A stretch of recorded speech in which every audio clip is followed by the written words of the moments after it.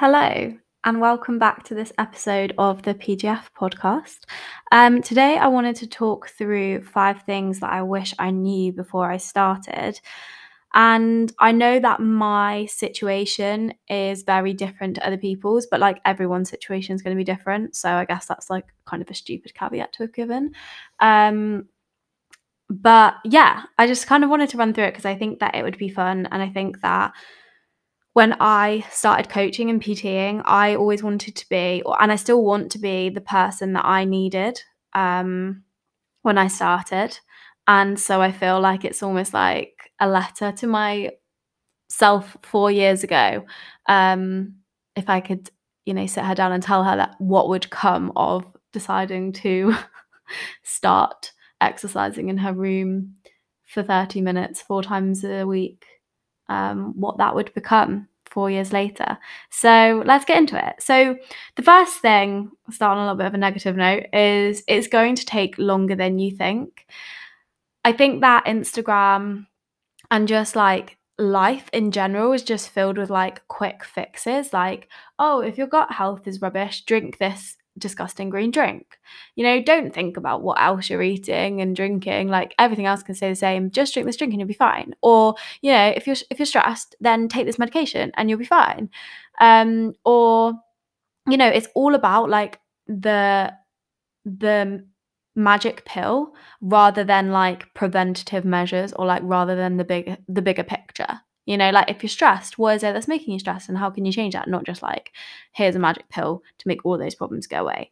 And fitness is exactly the same. Like it is going to take longer than 8 weeks. And even if you did achieve something amazing in 8 weeks, the work isn't done, because then you have to maintain it. And as soon as you go back to your prior behaviors, you're going to end up in the place you previously were.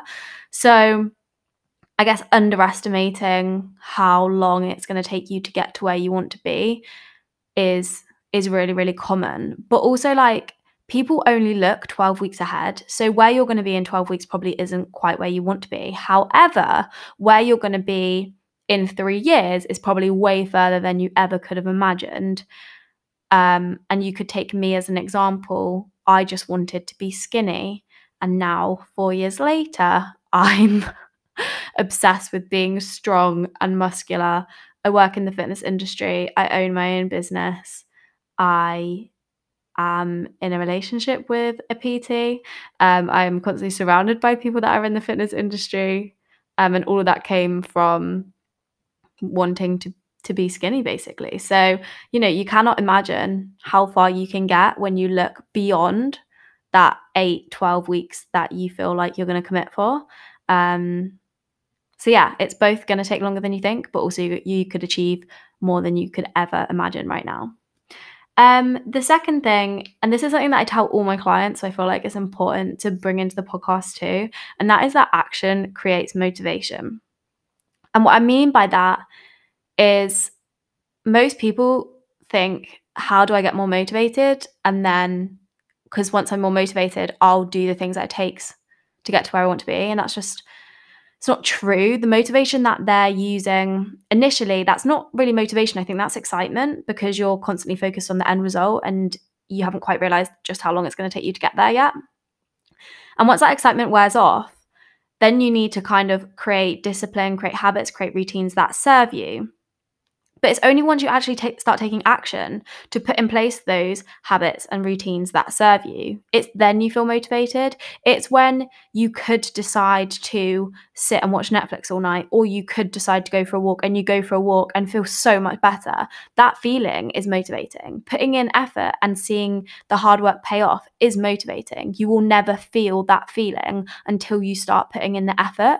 And that might sound like kind of annoying, because it's like, well, can I just have the motivation? But also it means that if you want motivation, you can have it whenever you want, providing you continually put in the actions, regardless of the fact that you didn't feel motivated to begin with. So actually, motivation is readily available to you. You just have to be willing to put in the action first.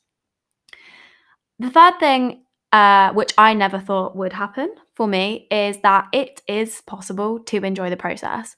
I think that the idea of dieting, the idea of exercising in our society is so based around burning calories, being restrictive, eating foods you hate. Like, the idea of being on a diet just sounds horrible because of what we've associated with it, but actually it does not need to be that. You don't have to cut out your favorite foods. You don't have to spend your entire life in the gym. You don't have to absolutely kill yourself in the gym. You don't need to ache for days and days after. You don't need to sweat profusely. Like, it doesn't have to be any of those things, and actually you're going to be so much more successful if you don't make it any of those things. And if you actually enjoy it, then you are going to make it past that 12-week point that you're currently focusing on, and make it into those 3-4 years where the magic is so real at that point, um, because you were able to enjoy it and stick to it for long enough. So yeah, I wish I knew that I would enjoy the process. And you know what? It was actually so funny because the first program I ever bought was 12 weeks, and I got to I don't know, the 11th week, and I felt like I'd hated every second. After I finished every workout, I was like, wow, look at me go. But before that, I hated it and I didn't enjoy any of it. And I remember coming downstairs into the lounge to do my final ever workout of this program. And that was the first one I ever looked forward to and the first one that I actually enjoyed. And I was like, oh my God, literally like 12 weeks to the day of me starting this. I'm enjoying myself. Can you bloody believe it? So yeah, it is possible to enjoy the process. I think you have to go through a little bit of not enjoying the process, and that's okay. And as long as you can stick that out for long enough, you will find your groove. You'll find things that work for you. And then like, the possibilities are kind of endless. Number 4 is that putting in effort is 80% of the reward. So I feel like everyone gets into the gym or whatever it might be because they want the outcome. Like, oh, I started learning the piano because I wanted to be good at the piano. Or I got into the gym because I wanted to look like X, right? But actually, the most rewarding thing isn't necessarily the ability to play the piano or the ability or the result of looking like X. It's the effort that you put in along the way. If I just gave you your dream body tomorrow, I don't think, well, I know you wouldn't have the same satisfaction because you just got it. Just like if I just gave you the ability to play the piano, you might hardly ever play the piano because you know that you can just do it whenever you want, and like it doesn't have that special element to it.